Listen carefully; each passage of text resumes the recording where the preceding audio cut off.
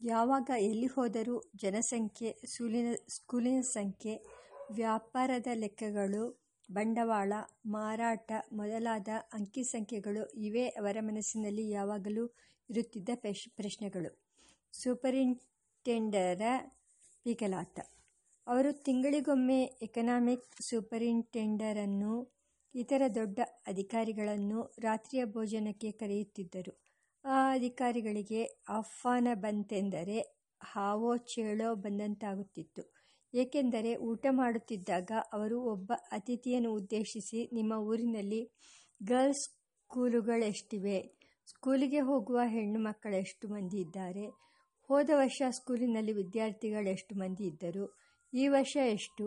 ಈ ರೀತಿ ಪ್ರಶ್ನೆ ಹಾಕುವರು. ಅತಿಥಿಗೆ ಸುಳ್ಳು ಹೇಳಬಾರದೆಂಬ ಉದ್ದೇಶ ಉಂಟು, ಆದರೆ ನಿಜ ಸ್ಥಿತಿ ಗೊತ್ತಿಲ್ಲ. ಹೀಗೆ ಪೀಕಲಾಟಕ್ಕೆ ಸಿಕ್ಕಿಕೊಳ್ಳುತ್ತಿದ್ದರು.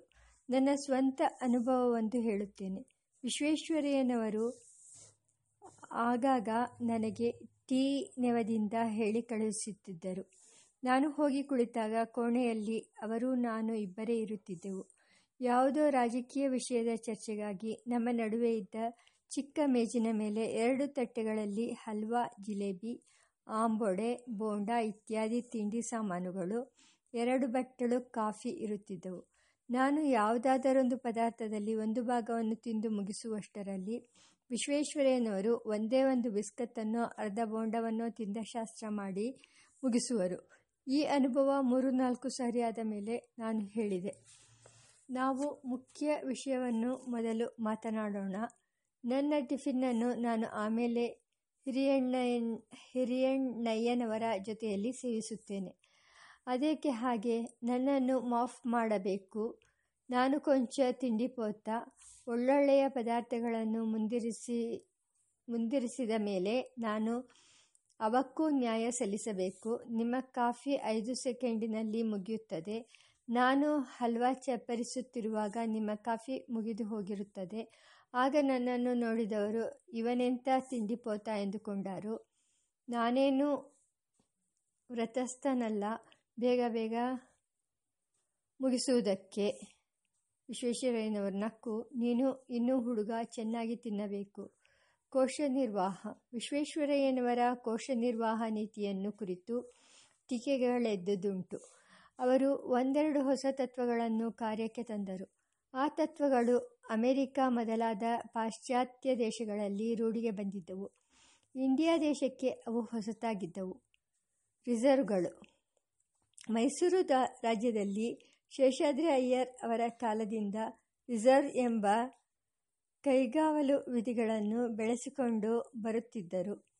ಕ್ಷಾಮ ಬಂದರೆ, ರೋಗಾದ್ಯುಪದ್ರವ ಬಂದರೆ, ಬಿರುಗಾಳಿ, ಅತಿವೃಷ್ಟಿ ಮೊದಲಾದವು ಬಂದರೆ, ವಿಶೇಷವಾದ ಅನಿರೀಕ್ಷಿತವಾದ ಖರ್ಚು ಯಾವುದಾದರೂ ಒದಗಿದರೆ ಅದಕ್ಕಾಗಿಯೋ ರಾಜ್ಯಕ್ಕಿದ್ದ ಸಾಲವನ್ನು ಕ್ರಮೇಣ ತೀರಿಸುವುದಕ್ಕಾಗಿಯೋ ಈ ನಿಧಿಗಳನ್ನು ಕಟ್ಟಿಕೊಂಡು ಬರುತ್ತಿದ್ದರು. ವರ್ಷದ ರಾಜ್ಯಾದಾಯಗಳಲ್ಲಿ ಸ್ವಲ್ಪಾಂಶವನ್ನು ಈ ನಿಧಿಗಳಿಗೆ ಸೇರಿಸಿ ಬೆಳೆಸುವುದು ಪದ್ಧತಿಯಾಗಿತ್ತು ಮತ್ತು ರಿಸರ್ವ್ ನಿಧಿಗಳನ್ನು ಸಾಧಾರಣವಾದ ರಾಜ್ಯದ ಖರ್ಚುಗಳಿಗೆ ಬಳಸಿಕೊಳ್ಳತಕ್ಕದ್ದಲ್ಲವೆಂದು ನಿಯಮ ಮಾಡಿಕೊಂಡಿತ್ತು. ವಿಶ್ವೇಶ್ವರಯ್ಯನವರು ಈ ರಿಸರ್ವ್ ಪದ್ಧತಿ ಅನಾವಶ್ಯಕವೆಂದರು. ನಿಧಿಗಳಲ್ಲಿ ದ್ರವ್ಯ ನಿರುಪಯೋಗವಾಗಿ ಕೊಳೆಯುತ್ತಿರುತ್ತವೆ. ಇನ್ನೊಂದು ಪಕ್ಷದಲ್ಲಾದರೋ ರಾಜ್ಯದ ಅವಶ್ಯಕತೆಗಳಿಗಾಗಿ ಹೊಸ ಸಾಲ ಮಾಡಬೇಕಾಗುತ್ತದೆ ಅಥವಾ ತೆರಿಗೆ ಹೆಚ್ಚಿಸಬೇಕಾಗುತ್ತದೆ. ರಾಜ್ಯದ ಹಣವನ್ನು ಬೊಕ್ಕಸದಲ್ಲಿ ಮುಗ್ಗಿಸಿಟ್ಟುಕೊಂಡು ಸಾಲ ತೆರಿಗೆಗಳ ಕಷ್ಟವನ್ನುಂಟು ಮಾಡಿಕೊಳ್ಳುವುದು ಎಂಥ ನೀತಿ? ರಿಸರ್ವ್ಗಳನ್ನು ನ್ಯಾಯವಾದ ರೀತಿಗಳಲ್ಲಿ ಉಪಯೋಗಿಸಿಕೊಂಡರೆ ಅವುಗಳ ಅವಶ್ಯಕತೆಯೇ ತೀರಿಹೋಯಿತು. ಕೈಯಲ್ಲಿ ಹಣವನ್ನು ಪ್ರತಿಫಲದಾಯಕವಾದ ದೇಶ ಕಾರ್ಯಗಳಿಗೆ ವಿನಿಯೋಗಿಸಿದರೆ ನಿಧಿಗೆ ಬದಲಾಗಿ ಆಸ್ತಿ ಉಂಟಾಗುತ್ತದೆ. ಆದ್ದರಿಂದ ಹೊಸ ಆಸ್ತಿಯನ್ನು ನಿರ್ಮಿಸುವುದಕ್ಕಾಗಿ ಹಳೆಯ ನಿಧಿಯನ್ನು ಉಪಯೋಗಿಸಿಕೊಳ್ಳಬಹುದು. ಇದು ವಿಶ್ವೇಶ್ವರಯ್ಯನವರ ವಾದ. ಕೇವಲ ತತ್ವದೃಷ್ಟಿಯಿಂದ ಈ ವಾದ ಸಾಧುವಾಗಿ ಕಾಣುತ್ತದೆ. ಆದರೆ ಪ್ರಯೋಗ ದೃಷ್ಟಿಯಿಂದ ನೋಡಿದಲ್ಲಿ ಅದರಲ್ಲಿ ಅಪಾಯ ಉಂಟೆನಿಸುತ್ತದೆ. ಹಳೆಯ ನಿಧಿ ಕರಗಿ ಹೋದೀತು, ಹೊಸ ಆಸ್ತಿ ನಿರ್ಮಾಣವಾಗದೆ ಹಣ ವ್ಯರ್ಥವಾಗಿ ಹೋದೀತು.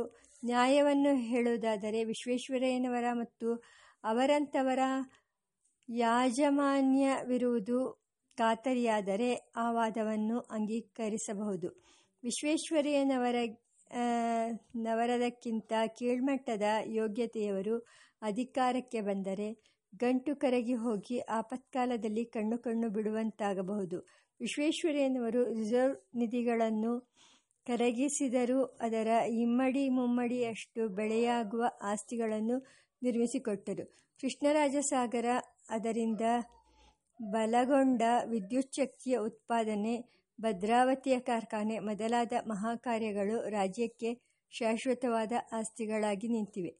ಕೃಷ್ಣರಾಜಸಾಗರ ಕನ್ನಂಬಾಡಿ ಕೆಲಸವನ್ನು ಪ್ರಾರಂಭಿಸುವ ಕಾಲದಲ್ಲಿ ಅದಕ್ಕೆ ಸಂಬಂಧಪಟ್ಟ ಇಂಜಿನಿಯರುಗಳಲ್ಲಿ ಒಂದು ತಕರಾರೆದ್ದಿತು. ಅವರಲ್ಲಿ ಒಂದು ಪಕ್ಷದವರು ಹೊರದೇಶದಿಂದ ಸಿಮೆಂಟನ್ನು ತರಿಸಬೇಕೆಂದರು. ಇನ್ನೊಂದು ಪಕ್ಷದವರು ಸುರಕಿಗಾರೆಯನ್ನು ಉಪಯೋಗಿಸಬೇಕೆಂದರು. ಮೊದಲನೆಯ ಪಕ್ಷದವರು ಸಿಮೆಂಟಿನ ವೆಚ್ಚ ಹೆಚ್ಚೇನೂ ಆಗುವುದಿಲ್ಲ, ಆದದ್ದರಿಂದ ಅದನ್ನೇ ಉಪಯೋಗಿಸೋಣ ಎಂದರು. ವಿಶ್ವೇಶ್ವರಯ್ಯನವರು ಎರಡನ್ನೂ ಆಲೋಚಿಸಿ ಖರ್ಚಿನ ಅಂದಾಜು ಪಟ್ಟಿಗಳನ್ನು ತಯಾರು ಮಾಡಿಸಿದರು. ಸುರಕಿಗಾರೆ ಕೊಂಚ ಅಗ್ಗವೆಂದು ತೋರಿತು. ಆಗ ವಿಶ್ವೇಶ್ವರಯ್ಯನವರು ಹೇಳಿದರು, ಸುರಕಿಗಾರೆಯ ಉಪಯೋಗದಿಂದ ಆಗುವ ಉಳಿತಾಯ 1 ಟನ್ನಿಗೆ 1 ದಮ್ಮಡಿಯಷ್ಟೇ ಆದರೂ ನಾವು ಉಪಯೋಗಿಸಬೇಕಾದದ್ದು ಖಂಡಿತವಾಗಿ ಸುರಕಿಗಾರೆಯನ್ನೇ. ಕೊಂಚದ ಉಳಿತಾಯವೆಂದು ಅಲಕ್ಷ್ಯ ಮಾಡತಕ್ಕದ್ದಲ್ಲ. ಅಷ್ಟೇ ಅಲ್ಲದೆ ಅದು ನಮ್ಮ ಜನಾಂಗಕ್ಕೆ ಉದ್ಯೋಗ ಕೊಡುತ್ತದೆ. ಇದು ಗಮನದಲ್ಲಿರಬೇಕಾದ ಸಂಗತಿ. ಇದು ಮಿತವ್ಯಯದ ಲಕ್ಷಣ.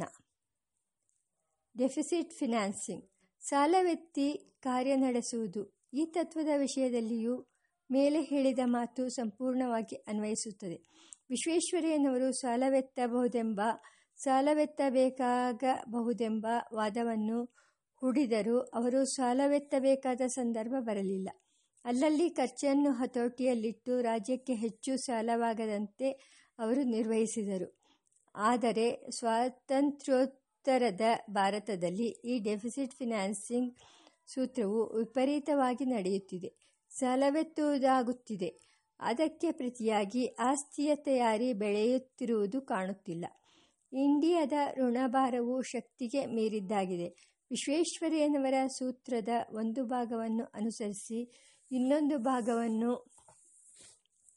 ಮರೆತರೆ ಅಪಾಯ ತಪ್ಪಿದ್ದಲ್ಲ.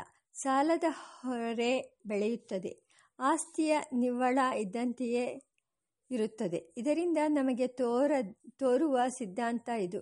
ವಿಶ್ವೇಶ್ವರಯ್ಯನವರಂಥ ಪ್ರಾಮಾಣಿಕರು, ಕಾರ್ಯದಕ್ಷರು ರಾಜ್ಯ ನಿರ್ವಾಹಕರಾಗಿದ್ದರೆ ಆಗ ರಿಸರ್ವ್ಸ್ ನಿಧಿ ಅನಾವಶ್ಯಕವಾದೀತು. ಸಾಲ ಮಾಡಿದರೆ ನಾಲ್ಮಡಿಯಾಗಿ ಆಸ್ತಿ ಹುಟ್ಟೀತು. ವಿಶ್ವೇಶ್ವರಯ್ಯನವರ ಪ್ರಾಮಾಣಿಕತೆಯೂ ಜಾಗರೂಕತೆಯೂ ಕಾರ್ಯದಕ್ಷತೆಯೂ ಇಲ್ಲದ ಕಡೆ ಆ ಸೂತ್ರ ಅನ್ವಯಿಸಲಾರದು.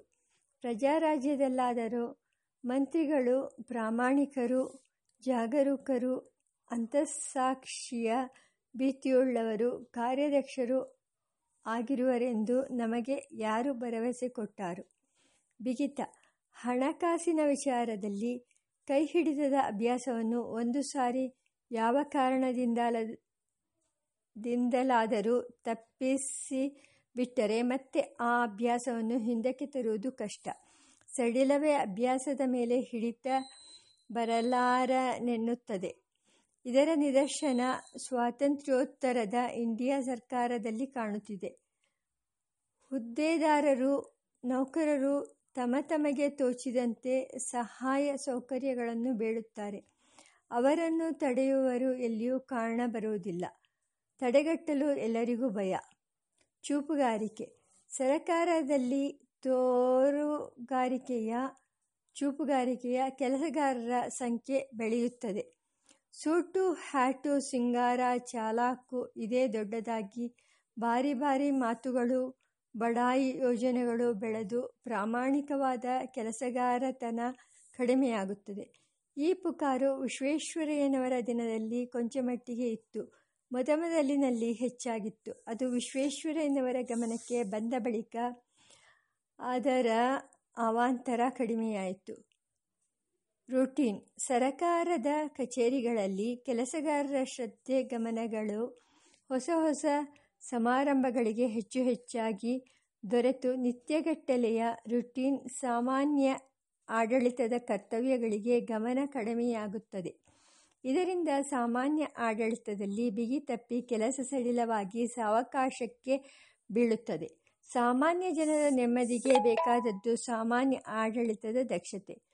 ನೂತನ ಸಮಾರಂಭಗಳ ಆಡಂಬರದಲ್ಲಿ ಸಾಮಾನ್ಯ ರೂಟೀನ್ ಭಾಗ ಅಲಕ್ಷ್ಯಕ್ಕೆ ಬೀಳಬಾರದು. ವಿಶ್ವೇಶ್ವರಯ್ಯನವರ ದಿವಸದಲ್ಲಿ ಈ ಪುಕಾರಿಗೆ ಮೊದಮೊದಲು ಕೊಂಚ ಅವಕಾಶವಿದ್ದಿರಬಹುದು. ಅದು ತಮ್ಮ ಗಮನಕ್ಕೆ ಬಂದ ಕೂಡಲೇ ವಿಶ್ವೇಶ್ವರಯ್ಯನವರು ಎಚ್ಚರಗೊಂಡು ತಮ್ಮ ತನಿಖೆ ಅಜಮಾಯಿಷಿಗಳನ್ನು ಬಲಪಡಿಸಿದರು.